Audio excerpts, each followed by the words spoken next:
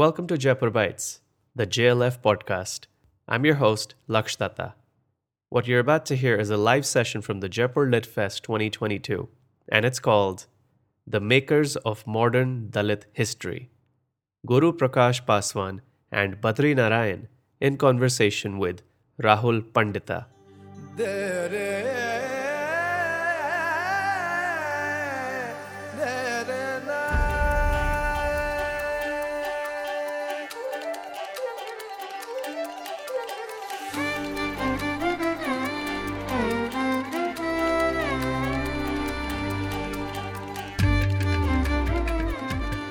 So I'll begin this discussion with a small anecdote from a book event which happened in the British Council in Delhi roughly about 20 years ago.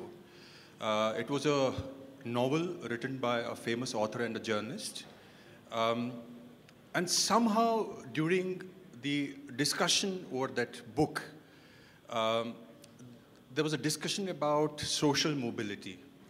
And from there, the discussions were towards Dalits. And somehow, somebody from the audience asked a question. And he said, how many of the people sitting here, and it was basically the who is who of the Delhi intelligentsia.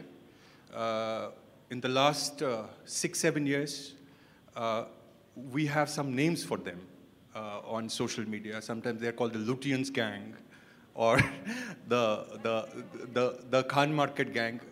मैं प्रयत्न करूंगा कि हिंदी में भी बात करें. अब अंग्रेजी और हिंदी में मिक्स बात करेंगे. तो बात हो रही थी, there was a conversation about Dalits, and somebody in the audience asked a question. He said, how many among the audience has had a meal at a Dalit household? There are only 2 hands which raised. I don't remember the one hand, but the other hand belonged to a famous police officer, KPS Gill. Now, somehow, there is this grudge among academics and journalists and political activists who work on ground, that somehow the narrative around Dalits is still manufactured by the people or the successors of the people who were present at the British Council about 20 years ago. And it is from these echo chambers in Delhi and Mumbai that they decide what is good, the combination of understanding of people for villages and towns. Now, I have 2 friends here who have, their whole scholarly work is based against this narrative. They are scholars who actually work on the ground. They do not belong to any echo chamber. They are people who have their ear on ground and they know what they are talking about. As a journalist, I have specifically benefited a lot from my conversations, lots of them, with Professor Badri Narayan. And Guru is a young friend. I've known him for several years. His PhD dissertation is on the Article 370. But his line of work, especially his recent book on the makers of modern Dalit history, that is something which also keeps him engaged. So I want to begin with you, Guru, because the theme of this discussion, stemmed from your book. Why do we need Dalit history in the first place? And how do we need it? Thank you so much, Rahul ji, for that initial remarks. It is a matter of great honor for me personally to be on the same stage with 2 very senior people, the 2 gentlemen I have widely read, followed their works, and have immensely benefited from it. I'll start from your initial remark that you made. So yesterday, on a social visit in one of the institutions in Jaipur, there was an interesting conversation about caste. And the gentleman, he said There is no casteism in Rajasthan. Rajasthan में जातिवाद नहीं है. I took a pause. I told him, sir, Jawaharlal Nehru Marg से निकलिए. सारी की सारी building, your hostels are divided on the lines of caste. There is a Jat Chhatravas, there is a Rajputana Chhatravas, there is a X Chhatravas, there is a Y Chhatravas. There is no casteism in Rajasthan. Aren't you aware of the NCRB data on caste? Rajasthan tops the list, unfortunately, in terms of crimes against Dalits. And there is no casteism in Rajasthan? Excuse me? ये बात हम सबके मन में स्पष्ट होनी चाहिए. देश में, समाज में जातिवाद है या नहीं? अब जंगल में, in a jungle, the hunting is happening. The hunter says that hunting is no longer happening. जंगल में शिकार बोल रहा है कि शिकार बंद हो गया है. शिकारी जब बोलेगा उस दिन मैं मानूंगा कि शिकार बंद हो गया है. मेघवाल समाज के लोग, भील समाज के लोग, जाटव समाज के लोग अगर ये बोलेंगे कि देश में जातिवाद नहीं है, उस दिन मैं मानूंगा कि देश में जातिवाद नहीं है. We don't need to fall into that trap. It's a slippery slope. तो ये समझने की हमें आवश्यकता है. How sensitive we are, how caste conscious we are. It's time we turn the searchlight inwards. अपने अंदर समाज में आत्ममंथन करने की आवश्यकता है. But coming back to your question, Rahul ji. So we started, and I'll be failing in my duties if I don't mention the name of my dear friend, my brother, co-author, Sudarshan. We together started this experiment in 2016. So we wrote an article to commemorate the life and the times of the chief architect of our constitution, Baba Saheb Ambedkar. We wrote an article on April 14th, 2016. And in that article, we explored the different facets, the different dimensions, the different layers of the personality of Baba Saheb Ambedkar.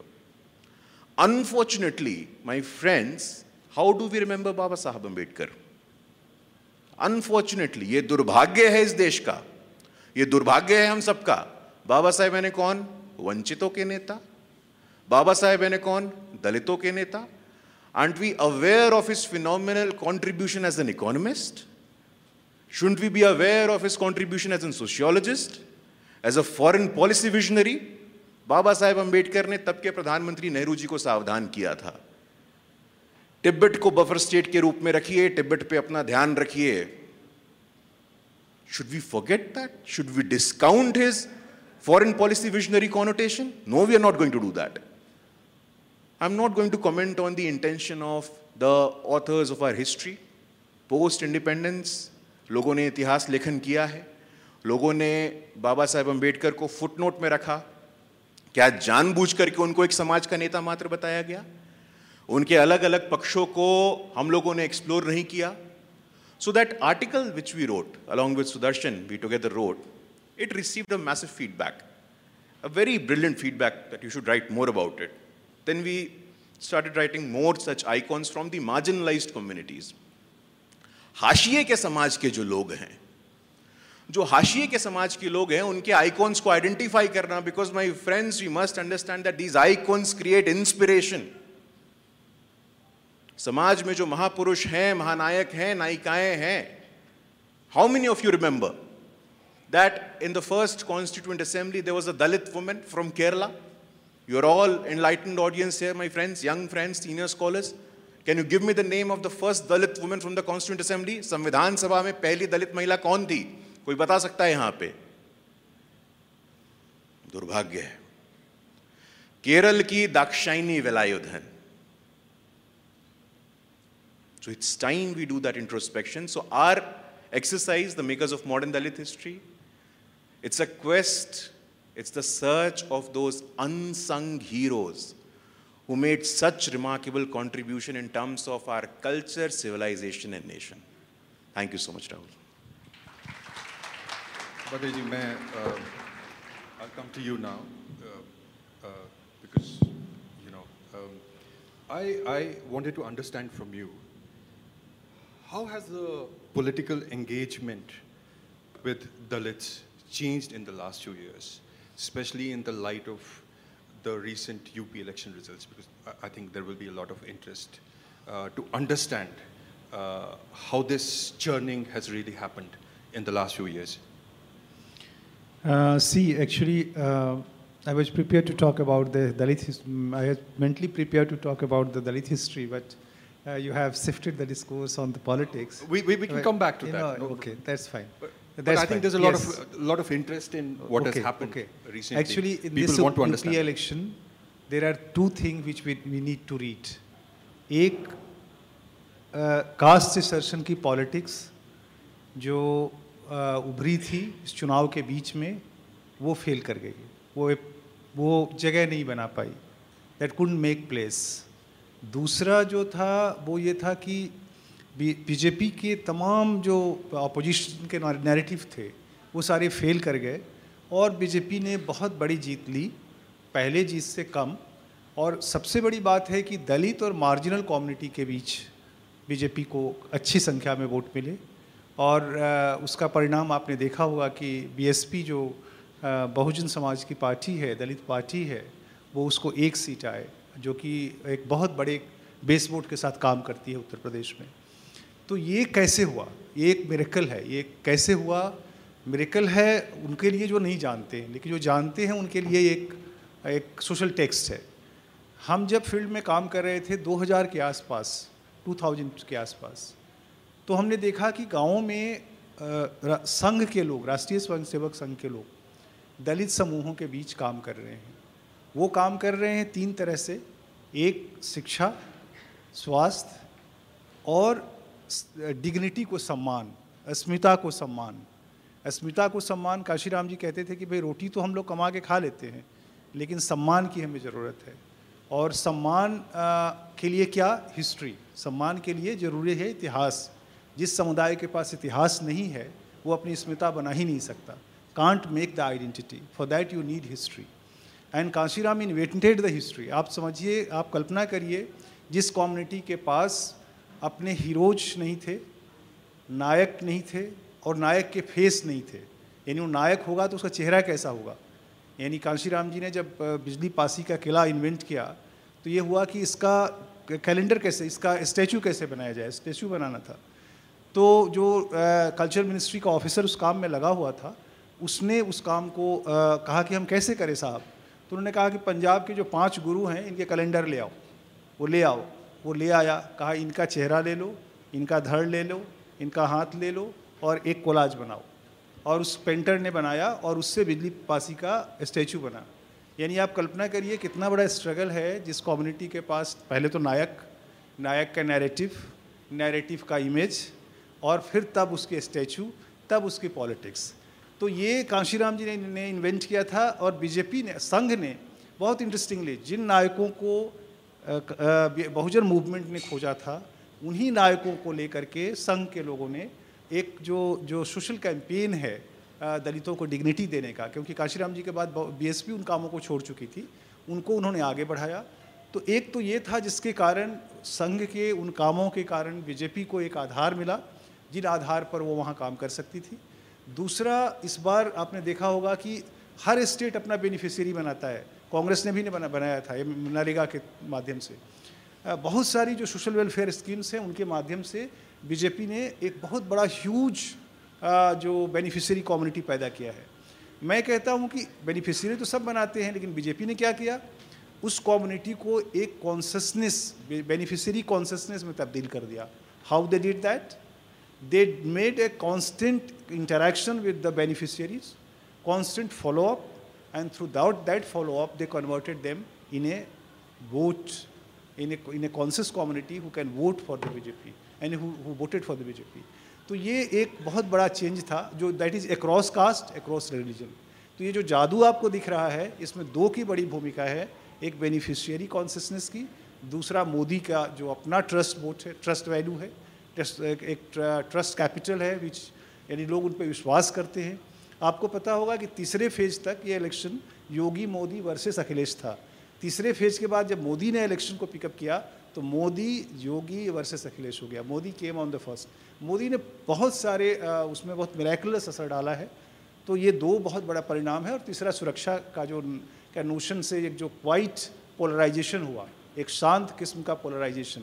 इस बार समाजवादी पार्टी के voters vocal बहुत थे और BJP के voters silent बहुत थे। एक क्वाइट पोलराइजेशन हुआ और that gave the victory to BJP. Before I go back to Guru, Badriji, I wanted you to elaborate a little on this. We've talked in the past about how the Sangh Parivar, the larger umbrella of the Sangh Parivar, has owned up OBC icons like Marimai, Suhail Dev. How has this silent transformation really worked on ground? Because you do a lot of field work in these areas. Tell us a little bit more about how this experiment has worked on ground and how they've done it actually. How many of you know Suheldev? Suheldev के बारे में आप लोगों को कुछ पता है? सुहल देव एक आइकॉन थे दलितों के, भर कम्युनिटी के शासक थे। पारसी और राजभर दोनों ही उस पर क्लेम करते हैं। संघ इस पर यानी गांव-गांव में जो मीटिंग्स होती थी उनके जिसको कहते हैं सामाजिक समरसता कैंपेन, उसमें जो नैरेटिव होता था वो इन नायकों के आसपास होता था। और संघ इस पर 2000 के आसपास से काम कर रहा था। और बीजेपी ने 2014 में अमित शाह ने एक ट्रेन शुरू किया 14 या 15 में, जिसका नाम रखा सुहल देव एक्सप्रेस, और वहाँ पे स्टैचू बनाने का काम शुरू हुआ। यानी आप देखिए संघ रिसोर्स क्रिएट करता है और उस रिसोर्स को बाद में बीजेपी पॉलिटिक्स में आती है, और वो बहुत समय भी लगता है, कई बार 15 साल भी लग सकता है, 20 साल भी लग सकता है। बट संघ ने, अच्छा अब आप कह सकते हैं कि भाई संघ तो मोस्टली जो कहा जाता है कि जो अपर कास्ट यानी एक परसेप्शन है कि भाई ये तो ऊंची जाति के लोग ज़्यादा इसमें सक्रिय होते हैं, लेकिन जब वो जाते हैं गाँव में तो कैसे वो काम करते हैं कि दलित समुदाय उनके साथ जुड़ जाता है। तो प्रचारक जो होता है, अभी इधर आपने देखा होगा संघ के प्रोफाइल में बहुत चेंज आया है, और प्रचारकों में ओबीसी और दलित जातियों के बहुत सारे प्रचारक आए हैं। बहुत सारे प्रांत प्रचारक आपको दलित जातियों के मिलेंगे, ओबीसी जातियों के मिलेंगे। तो एक बड़ा शिफ्ट है संघ के पूरे ऑर्गेनाइजेशनल स्ट्रक्चर में। और जब उनके थ्रू मैसेज जाता है उन तक, और जब वो मैसेज जाता है तो मैसेज कहानी के माध्यम से जाता है, सॉन्ग्स के माध्यम से जाता है। यानी मैं कहता हूँ कि जो हमारे जो क्रिश्चियन मिशनरीज़ हैं उन्होंने इंडियन ट्रेडिशन के सॉन्ग ट्रेडिशन को अपनाया। यानी भजन, आपने देखा होगा क्रिश्चियन चर्चों में भजन होता है, और संघ ने कथा ट्रेडिशन को अपनाया। और कथा आपको पता है बहुत पावरफुल होती है गाँव में, लोग कथा शक्ति, तो वो ये जो स्टोरीज़ हैं इन नायकों के, इन स्टोरीज़ ने बहुत बड़े असर डाले उन समूहों को जोड़ने में, क्योंकि उनसे तो डिग्निटी मिलती है, दूसरा नैरेटिव मिलता है, तीसरा नायक मिलता है, आइडेंटिटी मिलती है। आइडेंटिटी हमने ये किया देश के लिए सुहल देव ने इतने समय पहले मुस्लिम आक्रांताओं को मारा या उनको हराया, या हमने ये किया, फर्स्ट वॉर ऑफ इंडिपेंडेंस में हमारी इतनी बड़ी भूमिका थी। तो ये कैसे होगा जब तक आपके पास हिस्ट्री नहीं होगी। मैंने देखा है कि दलितों में दो वही जातियाँ जो आगे बढ़ती हैं, those who are being bit develop, they can evolve their history, they can evolve their नायक।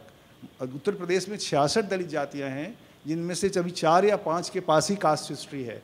बहुतों के पास अभी कास्ट हिस्ट्री है ही नहीं, है उनके ओरल ट्रेडिशन में है, लेकिन वो लिखा नहीं गया है। तो लिखने की शक्ति उन्हीं कम्युनिटी के पास आती है जो थोड़ा आगे बढ़ जाता है, और तब वो अपनी हिस्ट्री अपने ओरल ट्रेडिशन से निकाल के उसको लिखता है, और लिख के फिर उसको आइडेंटिटी असर्शन का एक सोर्स में तब्दील करता है। तो ये हुआ है, और संघ ने इसके साथ अपने को जोड़ा है अपने सामाजिक समरसता कैंपेन में, और जोड़ करके उनको जगह दी है। अम्बेडकर की तमाम तस्वीरें आपको दिखेंगी, हर संघ ऑफिस में, कार्यालय में आपको अम्बेडकर की तस्वीरें दिख जाएंगी। बड़े बड़े आयोजनों में अम्बेडकर होते हैं उनके, ये सारे नायक आपको दिख जाएंगे कहीं ना कहीं। झलकारी बाई दिख जाएंगी, मरी माई, अभी तो मोदी जी मरी माई के मंदिर में गए थे, वो एक गॉडेस लोकल डीटी हैं। तो मैं कहता हूँ कि कितने नेता जानते होंगे मरी माई के बारे में, लेकिन तो कहीं से तो एक इन्वेंशन, कहीं से तो एक जनता के साथ एक कनेक्ट है ना, और एक connect through symbols, through icon, through images. और वो that become very powerful in the politics of Indian democracy, electoral democracy. तो not only delivering the ration, also delivering the dignity, and dignity through history. Yani delivery of history is also important, as much as important the way ration is important. तो ये सिर्फ ration बांटने का मामला नहीं है, ration के साथ हिस्ट्री देने का भी मामला है. गुरु, ये ओनिंग अप की जो बद्री जी ने बात की, जो कल्चरल आइकन्स हैं दलित समाज के, उनको ओन अप करना, उनको एक सोशल एक्सपेरिमेंट की तरह इस्तेमाल करना, which is done wonders for the Bharatiya Janata Party, at least in Uttar Pradesh. But there's also this allegation that all of these icons have also been kind of appropriated by the larger Sangha Parivar. As someone who has dealt with this as a scholar, how do you respond to that allegation? No, I think that's a very interesting question. But you see, to look at it with the prism of the emerging Dalit narrative, अब वर्तमान में आज हम जिस दौर में हैं, आज दलित समाज की, दलित युवाओं की आकांक्षा क्या है? What are the aspirations of the new Dalit? That's what we keep saying.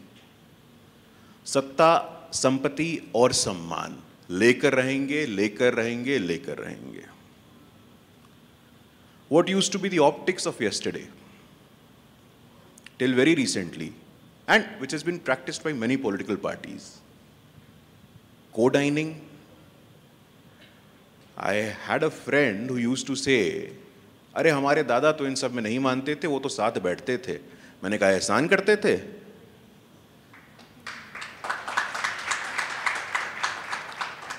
एक मनुष्य से मनुष्य जैसा व्यवहार करते थे, एहसान करते थे.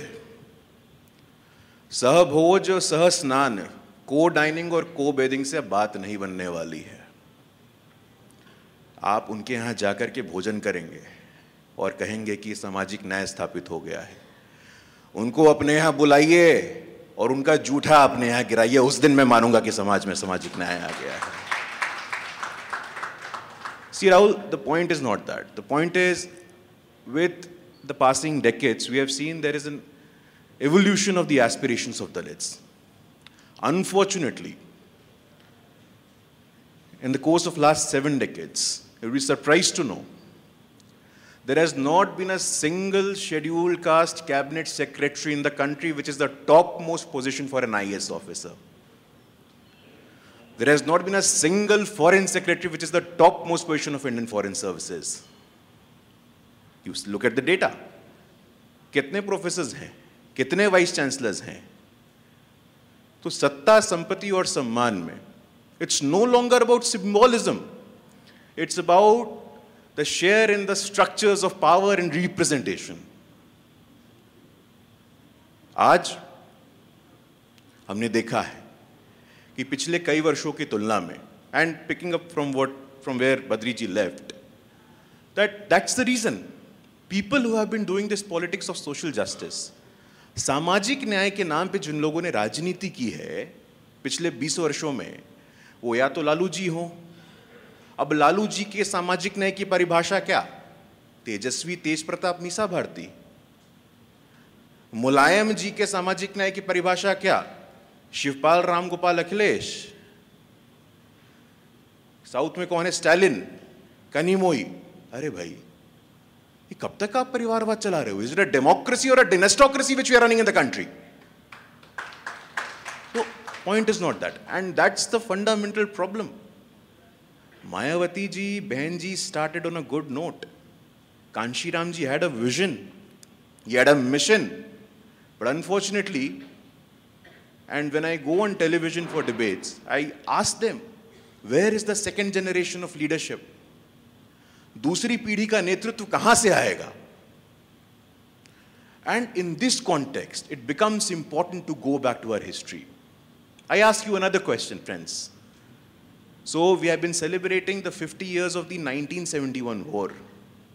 1971 की लड़ाई, जो कि एक अभूतपूर्व विजय भारत के लिए. During the 1971 war that led to the creation of Bangladesh, who was the defense minister of our country? Can someone tell me? Couple of you know that. But rightfully so, the credit is given to Indira Gandhi as she led it. But unfortunately, we are not aware of the remarkable contributions made by Babu Jagjeevan Ram. Babu Jagjeevan Ram is another case in point. Bihar se aate hain. He is someone who has tirelessly worked for social integration. Why shouldn't he be remembered? He is someone who played a stellar role in the war of 1971. और ये मैं नहीं बोल रहा हूं, ऐसा Henry Kissinger साहब का मानना है, ऐसा गैरी बास का मानना है. गैरी बास has written a book, The Blood Telegram, on the war of 1971. Mr. Gary Bass was stationed in Dhaka US Consulate. So go back and read that. Babu Jagjeevan Ramji has the place in Limca Book of World Records with the highest number of election victories. His career in parliament was undefeated for 10 occasions.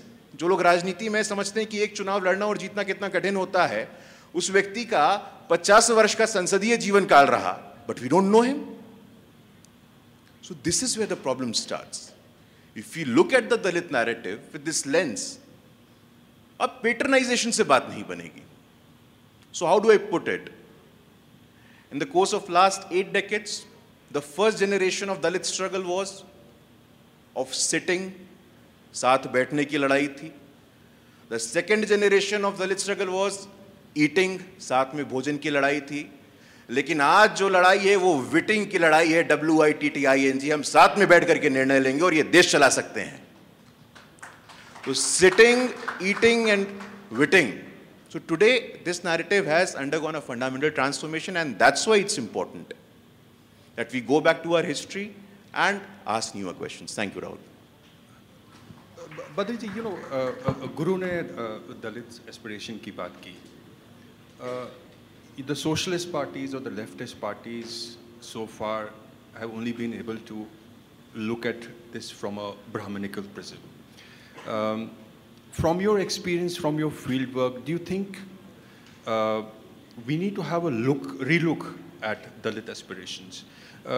जो नई पीढ़ी है Dalits की, वो अपनी पुरानी पीढ़ियों से मुख्तलिफ सोचती है, उनकी एस्पिरेशंस क्या है, और क्या वो किसी तरह ये जो इलेक्टोरल रिजल्ट्स हमारे सामने आ रहे हैं,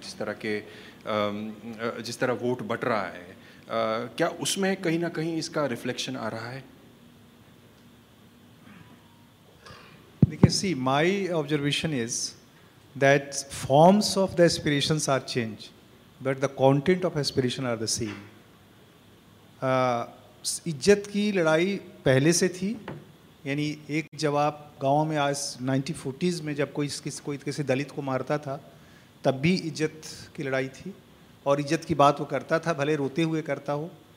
आज भी वो इज्जत की बात करता है, आज वो सोशल मीडिया पर करता है, आज उसके पास स्मार्टफोन है जिस पर वो बात करता है.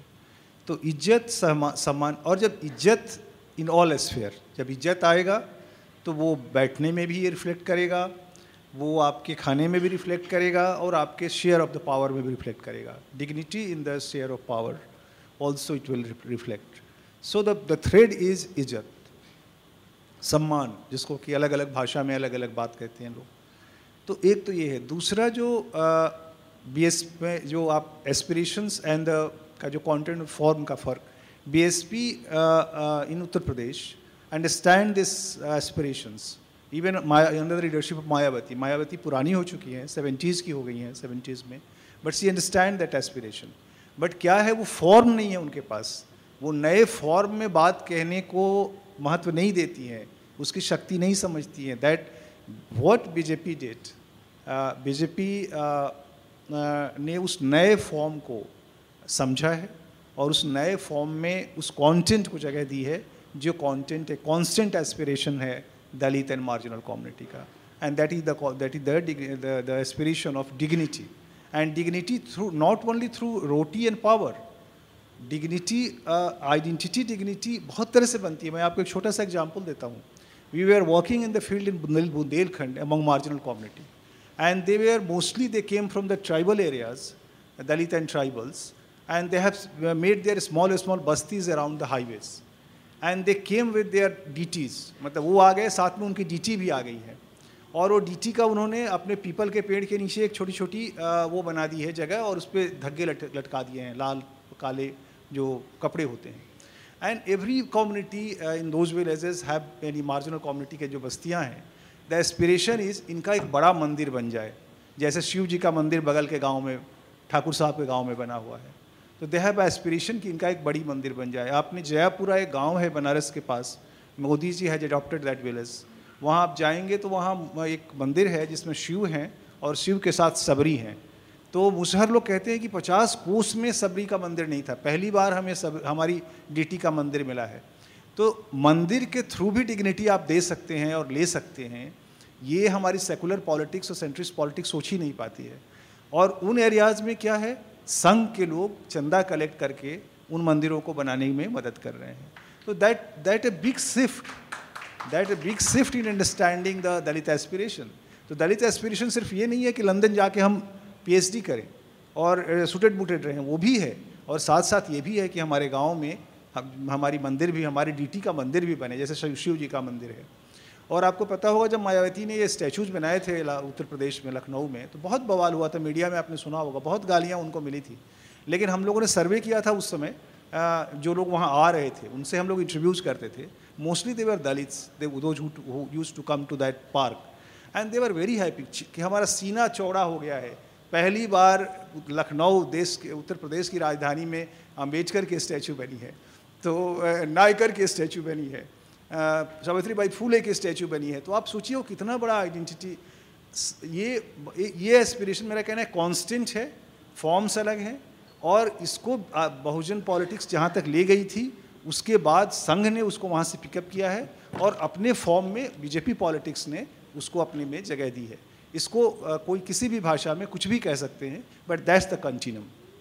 वो सेंस ऑफ प्राइड आपको कभी पॉलिटिकल रैलीज में भी मिलता है, जब मायावती किसी पॉलिटिकल कैंपेनिंग के लिए किसी इलेक्शन रैली को संबोधित करने के लिए आती हैं, और कई बार वो हेलीकॉप्टर में आती है, तो हमने ये पाया है कि जब वो हेलीकॉप्टर से उतरती हैं तो एक स्पेशली महिलाओं में, दलित महिलाओं में जो वहाँ पर उनको सुनने के लिए मौजूद रहती हैं, उनमें एक बहुत ही एक सेंस ऑफ प्राइड आता है कि ये हमारी बेटी है जो एक हेलीकॉप्टर से उतरी है, और ये बहन जी है हमारी। लेकिन बद्री जी, मैं गुरु के पास फिर आऊँगा, why has the opposition failed to understand this? इसके पीछे क्या कारण है, स्पेशली बीएसपी जो खुद एक दलित पार्टी है, बहन जी एक ऐसी नेता है जिनको कांशीराम ने खुद पॉलिटिकल ट्रेनिंग दी, वो ये सब समझने में असमर्थ क्यों हुई?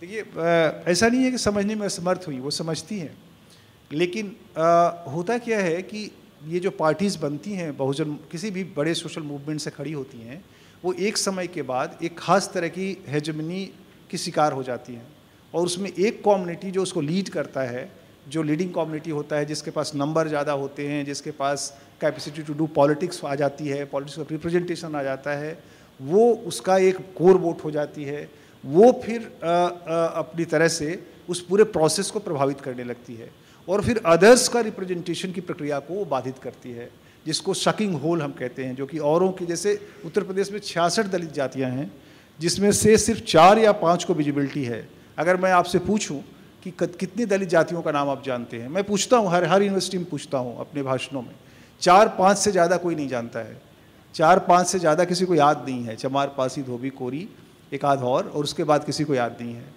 तो ये वो सारी जातियाँ अभी इनविजिबल, उनको मैं कहता हूँ इनविजिबल दलित्स हैं, and they are in search of their identity and their participation in power, their dignity.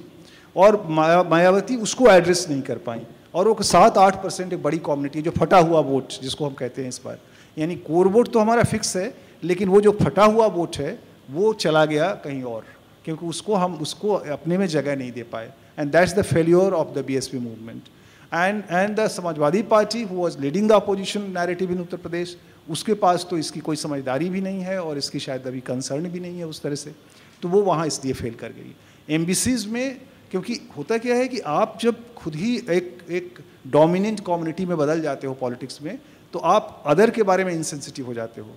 Even you know want the vote of those community, लेकिन वो कम्युनिटी सोचती कैसे है आप उसको एड्रेस नहीं करना चाहते हो। जैसे पति पत्नी को नहीं, घरों में होता है ना कि पत्नी को कि क्या चाहते हैं, पति को उससे मतलब नहीं है, उसको अपने काम से मतलब है। तो वोट तो चाहिए लेकिन उसका एस्पिरेशंस की आपको चिंता नहीं है। तो BJP in that way it's very अपनी एक खास तरह से इंटरेक्शंस के थ्रू एक इनपुट के माध्यम से उनसे अप्रोच करती रही है, और ये पार्टीज़ ये नहीं कर पाई हैं, ये फ़र्क है। Guru, I'll come back to you. We have little time left. You are a young politician yourself. What do you think is the way forward for Dalit politics? I think after Baba Saheb, हम जब दलित politics की बात करते हैं तो कई बार हम south को कम्प्लीटली भूल जाते हैं। बाबा साहेब के बाद ऐसा कोई कांशीराम जी थे, लेकिन उसके बाद कोई ऐसा बड़ा ऑल इंडिया एक कोई आइकन दलित समाज ने नहीं दिया जो पूरे इंडिया में एक्सेप्टेबल हो। ऐसा क्यों हुआ है, and what is the way forward in Dalit politics? नहीं, धन्यवाद राहुल जी। अब देखिए, यही तो समस्या है। अब दलित बोलना चाहता है, राहुल जी बोलने नहीं दे रहे हैं लेकिन आए हैं तो, और ये दिस इज सबकॉन्शियस। समाज ने सुना है, समाज ने सहा है, और पिछले 7 दशकों में यही दुर्भाग्य रहा है कि behalfism, this politics of behalfism, महिलाओं के बिहाफ पे पुरुष बात करेंगे, दलितों के बिहाफ पे दलित विमर्श चल रहा है, और दलित कहाँ है भाई? स्त्री विमर्श चल रहा है, स्त्री कहाँ है भाई? अब makers of modern Dalit history में भी, in lighter vein, makers of modern Dalit history में भी गुरु प्रकाश पासवान कम बोले, राहुल पंडिता जी ज्यादा बोले, बद्री नारायण तिवारी जी ज्यादा बोले। I have a lot of respect for them, but ये हमारे अनकॉन्शियस में है, और इस अनकॉन्शियस से ही लड़ाई है। और हर जगह मैं बोलता हूं, हर पार्टियों में ये जो स्ट्रक्चर बना हुआ है, और this is like I said, we don't do it consciously. भाई, जहां दलित विमर्श की बात होगी, दलित डिस्कोर्स की बात होगी, दलित नैरेटिव की बात होगी। मैं आज सुबह, this morning I was with refugees of Pakistan, and unfortunately you would be surprise to know, Pakistan में जो लोग हमारे बचे हैं, उन 1 करोड़ की संख्या में से 95 लाख 95% दलित समाज के लोग हैं। Meghwal, Bhil, Koli, Dhobi, Jatav, and they are missing in the narrative. You raised a very valid point. Sir ने भी बोला, there is a community in Chhattisgarh, Ramnami समाज। रामनामी समाज को बोला कि आप मंदिर में प्रवेश नहीं करेंगे। उस समाज ने क्या किया? उस समाज ने अपने पूरे शरीर पे राम नाम का टैटू करवा लिया। बोले आप मंदिर नहीं जाने देंगे, हम इसको अपना मंदिर बना लेंगे। कोई रोकेगा क्या? कोई रोकेगा? अब कोई रोकने वाला नहीं। अब आज दुनिया की सबसे बड़ी political party Bharatiya Janata party के इतिहास में उनका सबसे युवा राष्ट्रीय प्रवक्ता गुरु प्रकाश पासवान बनता है, तो ये चेतना है, ये कॉन्शियसनेस है, कि रियलाइजेशन है that all the institutions, be it political institution, bureaucratic institution, you have to include them, and not just for the sake of symbolism, but for real time representation, decision making, निर्णायक भूमिकाओं में आपको स्थान देना पड़ेगा। तमाम ऐसे संघर्ष चल रहे हैं, अलग अलग नैरेटिव्स चलते हैं। हमारे यहाँ छठ पूजा होती है, छठ पूजा में सूर्य की उपासना होती है, और मैक्सिमम जो लोग छठ पूजा करते हैं वो दलित समाज के होते हैं। कावड़ यात्रा के बारे में आप जानते हैं। So like Rahul ji said, the question is about asserting yourself. How do you assert yourself and how do you articulate? आज sorry, we have run out of time. 10 seconds. Okay, 10 seconds. आज Dalit Indian chambers of commerce and industry, DICCI is a silent revolution. Mic वाले नहीं बोलना देना चाहते हैं क्या? कहिए तो शांत हो जाते हैं। नहीं, आप बोलिए। पर DICCI, just take your time.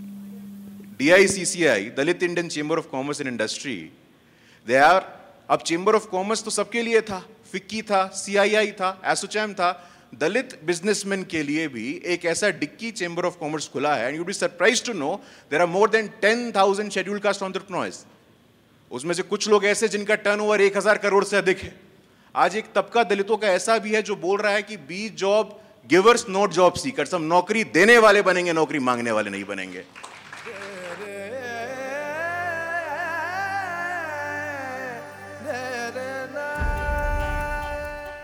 Thank you for listening to this episode of Jaipur Bites. I'm your host, Laksh Datta. This podcast is produced by Launchora in association with Teamwork Arts. Please follow or subscribe to this show wherever you're listening to this to be notified about new episodes.